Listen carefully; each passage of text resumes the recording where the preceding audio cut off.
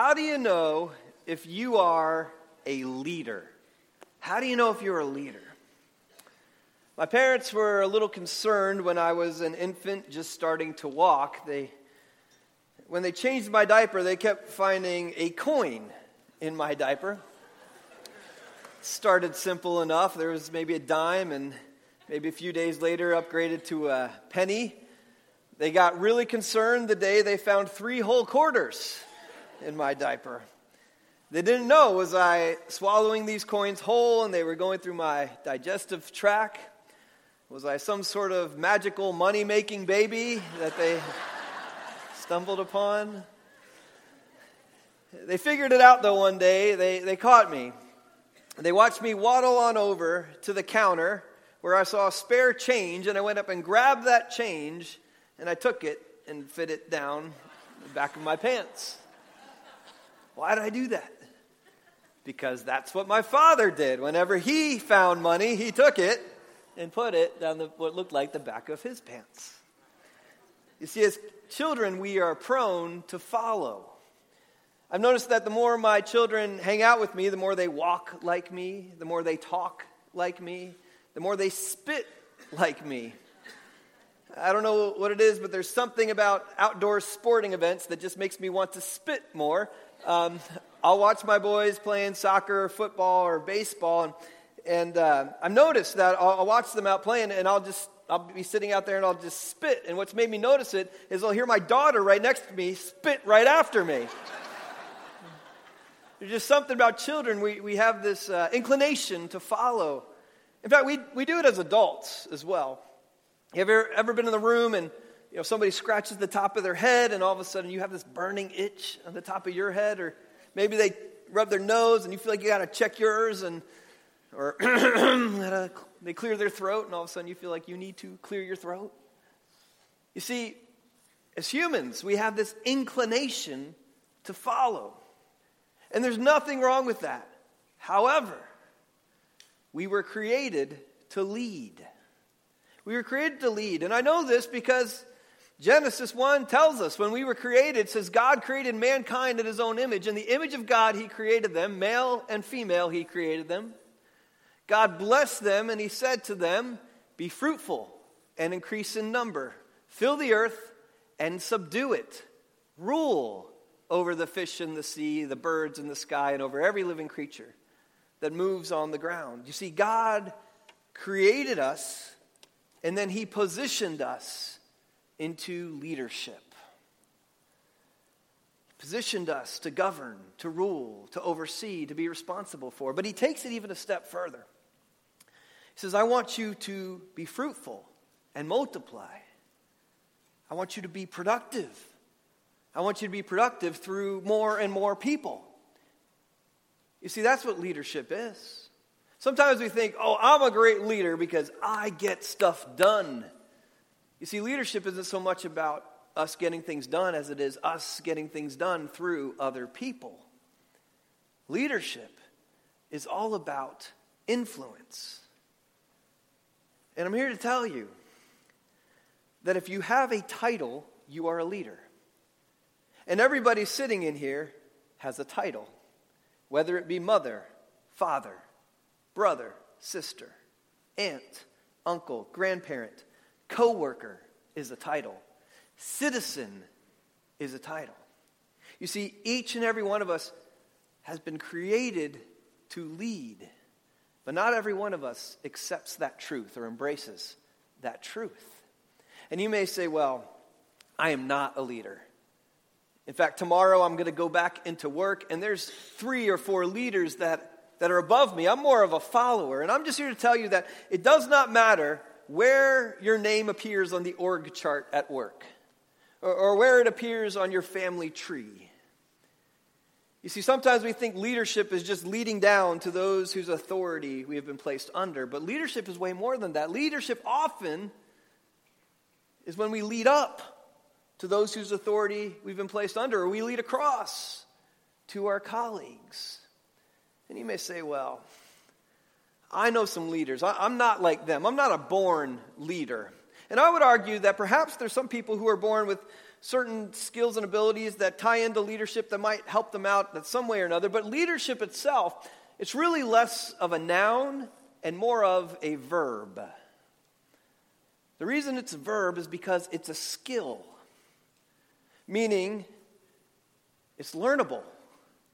As long as we can learn, we can get better and better at leadership. That we can do this. And so God has created us to lead, but we don't always embrace that. In fact, it was a few weeks ago that the church sent me over to San Diego to go to something called Leadership Effectiveness Training. And they thought that maybe I'll go over there and I'll learn some good leadership skills and we'll bring them back and I could teach them to some of our staff and perhaps to some of you and we'll focus on some good leadership skills because good leadership is important. And you know this. You know why? Because you have all experienced bad leadership. And you know the impact that bad leadership has on a person's life.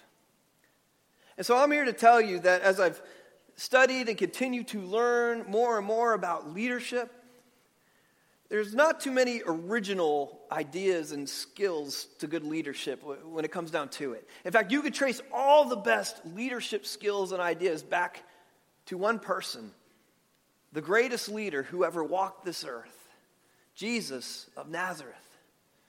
He was the greatest leader there ever was. Nobody has influenced this world quite like him. I mean, he talked about leadership. He modeled leadership.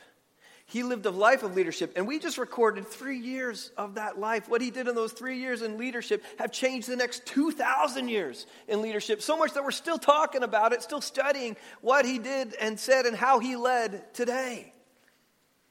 And so whatever place of leadership you may find yourself in today. Whatever spot of leadership position you find yourself in tomorrow when you go to work or today when you go home or maybe leadership within your community. Wherever you are, I think it'd be wise to ask yourself one question. How would Jesus lead if he was in my position? How would Jesus do it? He was the greatest leader of all time. How would he lead? And there's several great answers throughout the scriptures. But I want to highlight just a few I know to be true. And I know that if Jesus was in your situation, if he was in your position of leadership, this is what he would do. Jesus would first set the tone. He would set the tone. Now, if you have your apps out, you can go ahead and hit the sermon notes and start filling in the blanks. But Jesus would set the tone. That's what he would do. It's a famous author and writer and speaker, John Maxwell, who says people can only do what they see. You see, Jesus modeled it. He always demonstrated the behavior that he desired from his followers. Did you ever look at Jesus' followers, those 12 disciples that he picked? It's as if Jesus purposely picked the unpicked. I mean, he went to fishermen. Why are they fishermen? Because they failed all the other tests. That's all they knew. That's all they could do. And yet Jesus comes up to them and says, hey, I can teach you. You can learn leadership. In fact, Jesus, he picks a diverse team. He's got some guys that come from affluent backgrounds, some who are poor. He's got some that really like the government, some who can't stand the government. I think Jesus picks such a diverse group of people to kind of show us that anybody could follow Jesus. And Jesus has a brilliant recruiting method for followers. In fact, when he goes to the fishermen, he says this, hey, follow me, and I will make you fish for men. And we see over and over when Jesus goes and he recruits his disciples, they just stop whatever they're doing and they follow him. And I don't think it's because they're in some spirit trance and they can't help themselves but follow Jesus. No, I think they see an important person who sees importance in them. And says, hey, follow me and I'll teach you to do something you don't already know how to do. Let me teach you something that can change the world. And so his disciples, they start to follow Jesus, and they have questions. They go, well, Jesus, what are you going to teach us? How are you going to teach us it? Where are you going to take us? And Jesus has this patent answer we see over and over in the Gospels. He just says this, come and you will see. Just follow me and I'll show you exactly what to do. I will set the tone. There's this guy named Ron Clark. Now, Ron Clark, for those of you who don't know, several years back, he decided to start a nonprofit middle school in southeast Atlanta.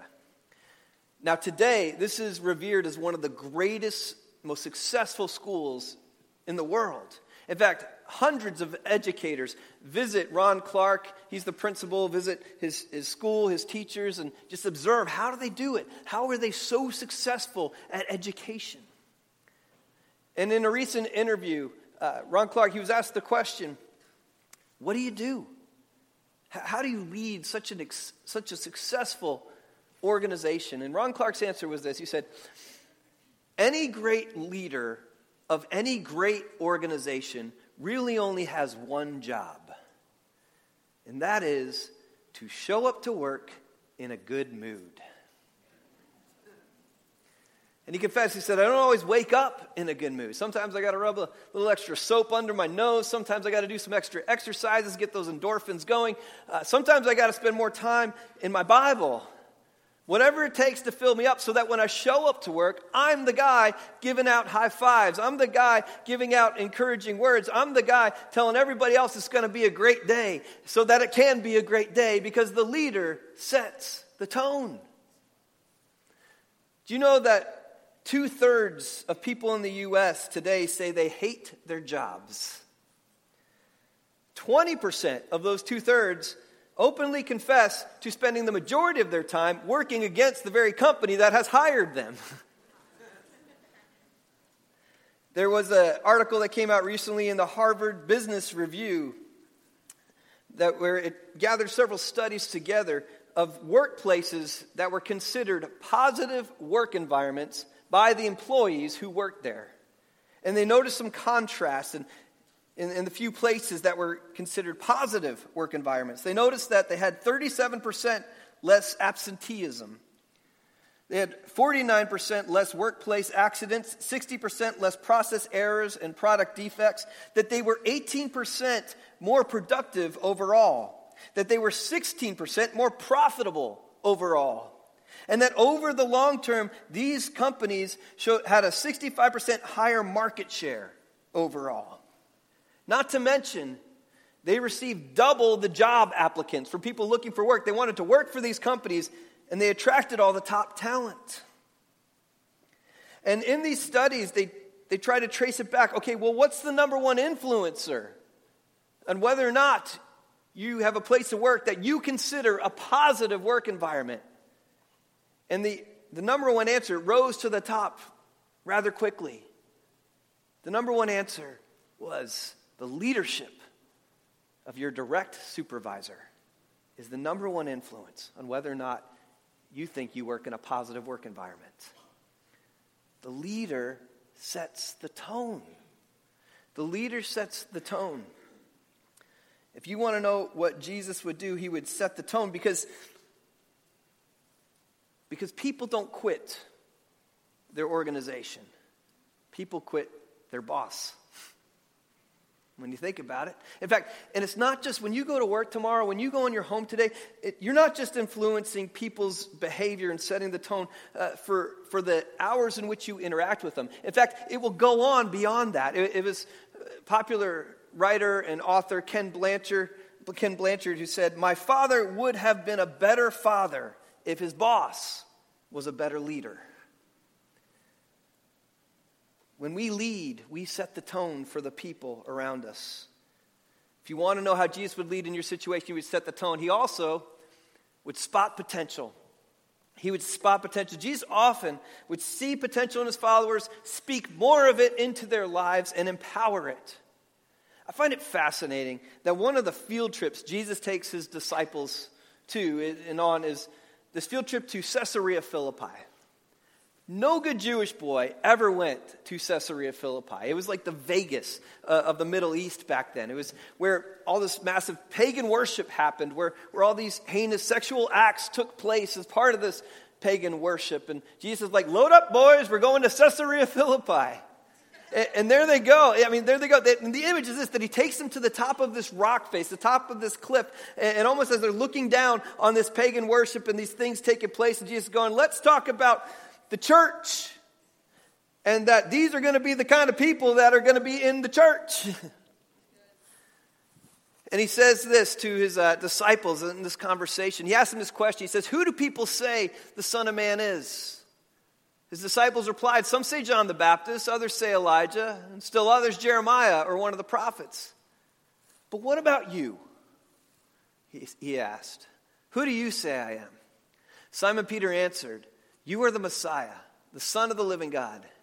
Jesus replied, blessed are you, Simon, son of Jonah, for this was not revealed to you by flesh and blood, but by my Father in heaven. And I tell you that you are Peter, and on this rock I will build my church, and the gates of Hades will not overcome it.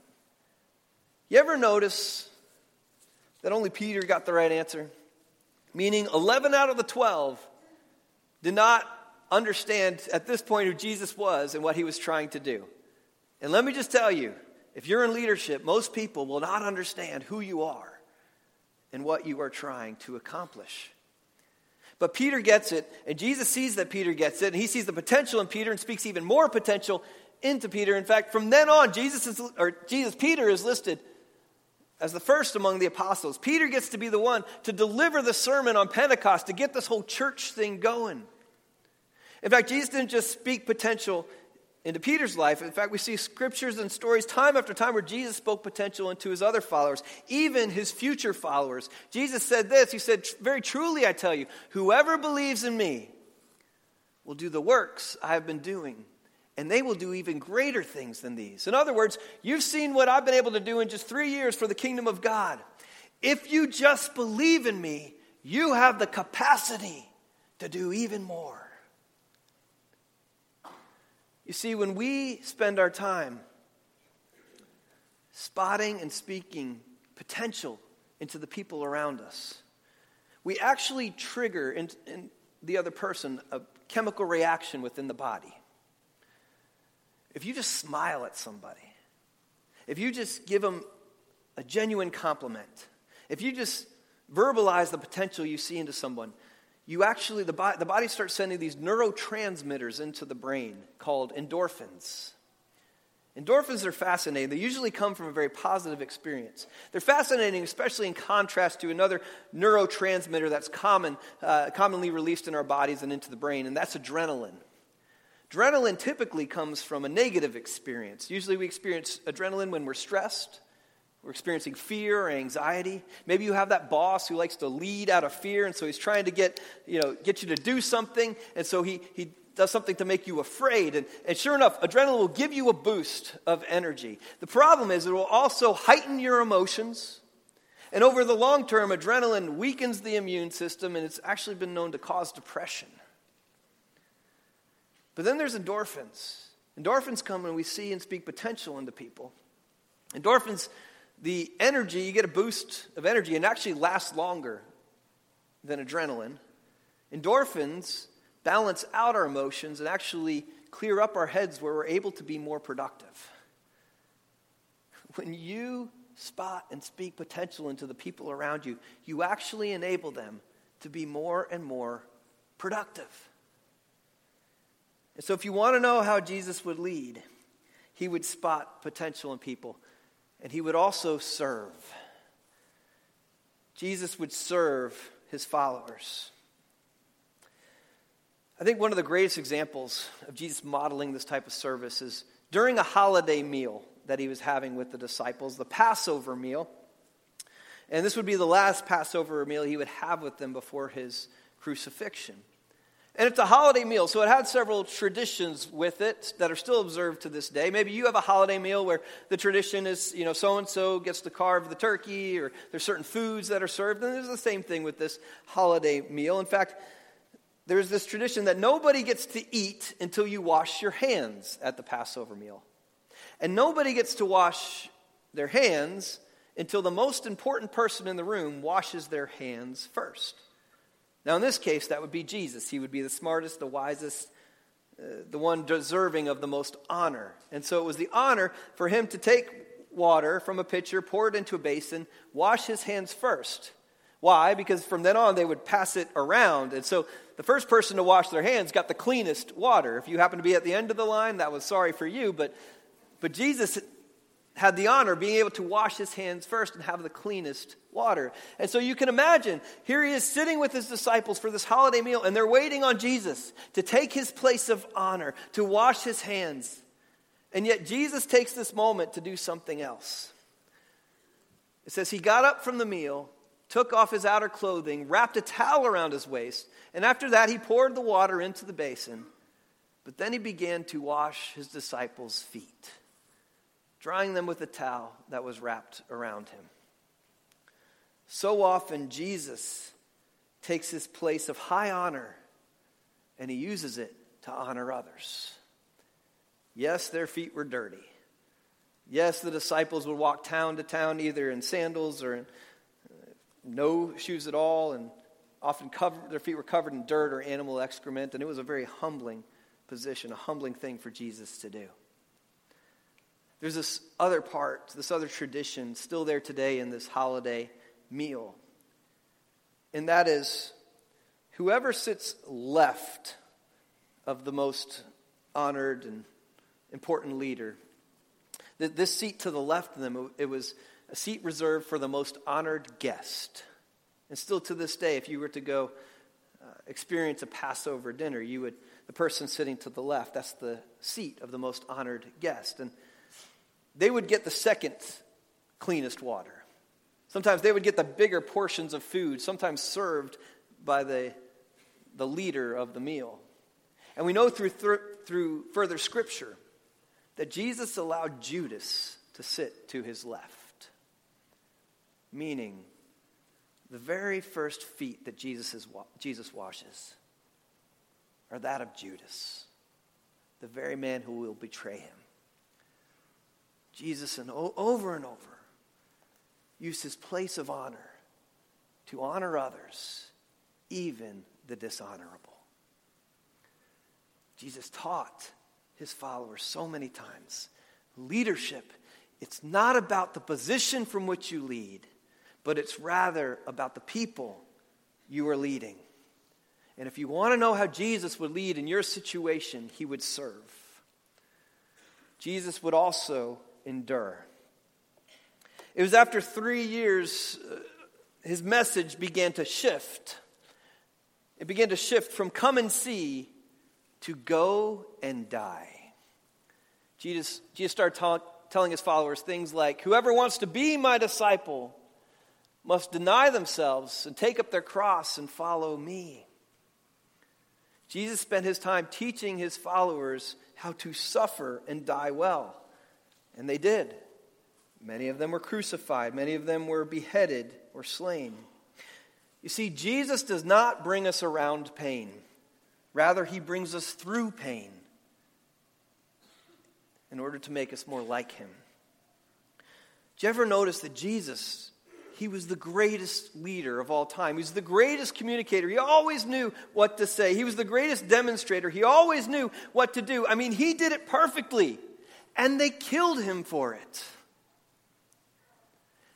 That's the price of leadership. If you want to be a great leader, then it will cause problems. It's going to cause problems. If you want to do what God has called you to do in leadership, then controversy will be a part of that call. Look, just because you want to do the right thing, just because you're trying so hard to do a good thing, does not mean that people will recognize you for doing good. In fact, you'll even have people who don't know you make a decision in their mind that they don't like you. And they don't even know you. They may not like something you've done, but they just jump to it, you're a terrible person. I don't like you. Did you ever notice that it seems to be the people you try to help the most are the people who fight you the most? Have you ever been in that situation where here you are trying to help the very person who's hurting you? There's a very successful entrepreneur, very wealthy man who decided he wanted to give back to the world. And he decided he would go ahead and tackle the issue of clean water in India. He knew that several of the communities there did not have clean drinking water. It was causing a lot of the diseases that they were dealing with. And so he decided what he would do is open up a school in India that would just be open a few hours a day. It would be open to the women of the Indian communities. The men would be off at work, and the women might have a few hours during the day, and so they could come and take classes, and eventually they would graduate with a degree in hydroengineering. And then once they had this degree, they would be sent back into their communities to begin projects, irrigation projects, and dig wells and start having fresh water for their communities. But the problem was, when they went back with their degrees and began these projects, they met opposition, mainly from the men who were in leadership over those communities. And in an interview, this rich entrepreneur was asked, well, what did you do? What did you do when the women went back and they met all this opposition? And he said, well, I prepared them for it. I told them this was going to happen. I said, look, you're going to go back to your community and you need to start these projects. And you need to lead. And the first thing people will do is ignore you. But just keep leading. Just keep going. And then people will start to mock you and make fun of you. But you just keep leading. You just keep going. And then they'll try to fight you. But you just keep leading and you just keep going. And by then it will be too late because you will have already won. You see, Jesus, first they ignored him. They paid no attention to the weight behind his words. And then they began to mock him. And then they tried to stop him. But by then it was too late. Because he had already received the victory. If you want to know how Jesus would lead if he was in your situation, he would endure. I like how Pastor T.D. Jakes, he talks about that's why God gives us two hands. One to build with and one to fight with. And we can't get so lost building something that we forget to fight off the enemy, and we can't get so lost fighting off the enemy that we forget to build. But if you are going to build something, it will require a battle. That's how it works. And so the question becomes, will you endure? And if you want to lead like Jesus, he would endure. There's one more thing I want to share with you, and that is, if you want to lead like Jesus and know how he would lead, Jesus would seek wise counsel. Several verses in the Bible that look like this, where it tells us that Jesus often withdrew to lonely places and prayed. He often sought the counsel of the Father. And you may go, why? Isn't he God? I mean, doesn't he have all the information?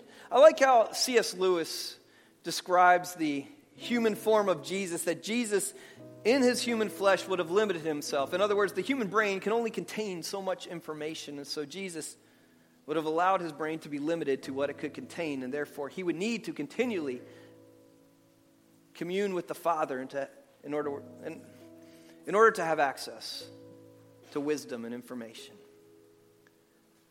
Let me just tell you, I don't care how smart you are, how successful you've been, how high you find yourself on the org chart, or maybe you are the CEO of your company. It is still okay to not know the answers. It's still okay to not know. And it's even more okay to go to the one who knows all. It was several weeks I got to go to the West Coast and learn some leadership. It was just about 2 weeks ago. I took my family to the East Coast. I wanted my wife and kids to see where I grew up in New York, just outside the city. And then we spent several days in the city. We spent a day in Philadelphia. We spent an afternoon in D.C.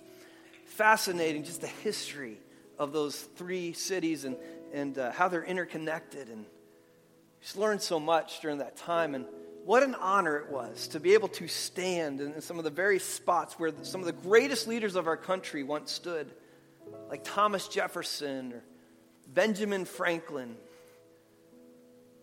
And the guy who really impressed me, George Washington. what a great leader. In fact, I would say if it wasn't for his leadership, we'd probably still be colonies ruled by other countries. George Washington was such a great leader that when we won the Revolutionary War, we wanted to make him king. And George Washington said, we just got rid of a king. He said, I'm not going to be your king, but I'll be your president. I'll serve a term, and then you can pick somebody new. And so we're on this double-decker bus on this tour in New York, and the tour guide is guiding us through, and we turn this corner, and the tour guide goes, right here, right there. That's where George Washington was first inaugurated as the very first president of the United States of America. And then the bus turned the next corner, and the guide said, and right over here is the church that George Washington walked to right after his inauguration. He went inside and he prayed and asked God how to govern a country. There's this running theme in leadership, and that is that great leaders follow an even greater leader. You cannot go wrong following Jesus.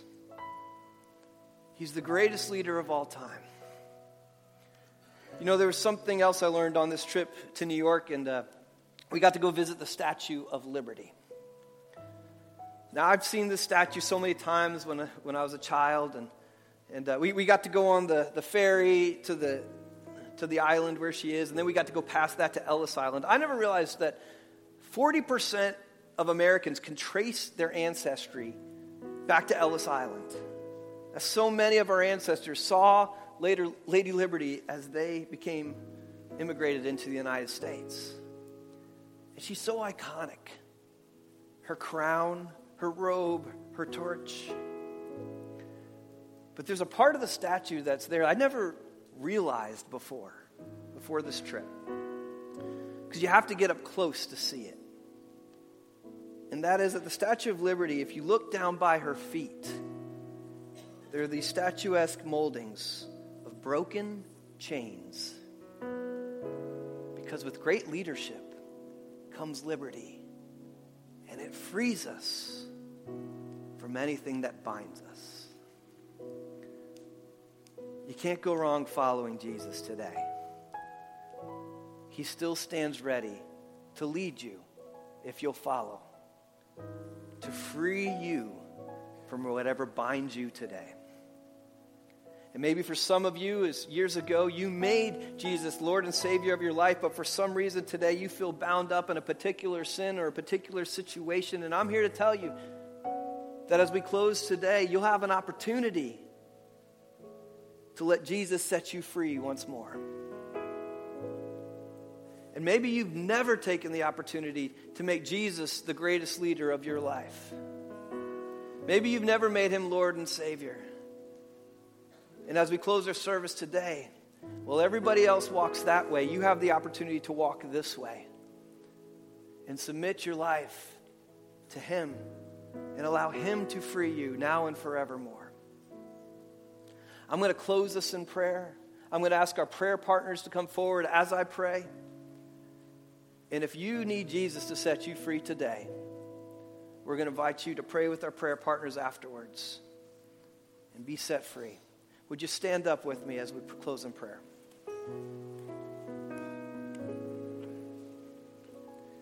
Father God,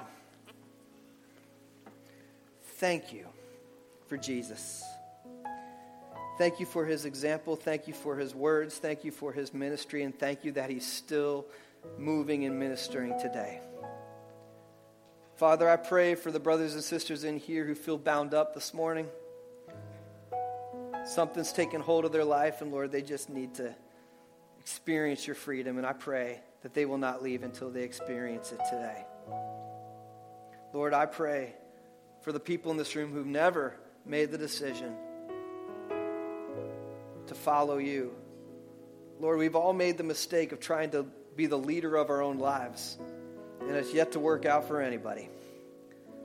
And so, God, we want to be the leader you've created us to be, and we know the only way we can do that is to submit to the leadership of the greatest leader of all time, and that's Jesus. And so, Lord, I pray for the courage for those who need to make Jesus Lord of their life today, that while the rest of us walk out, they will walk forward, and pray with our prayer partners that they will receive Christ today.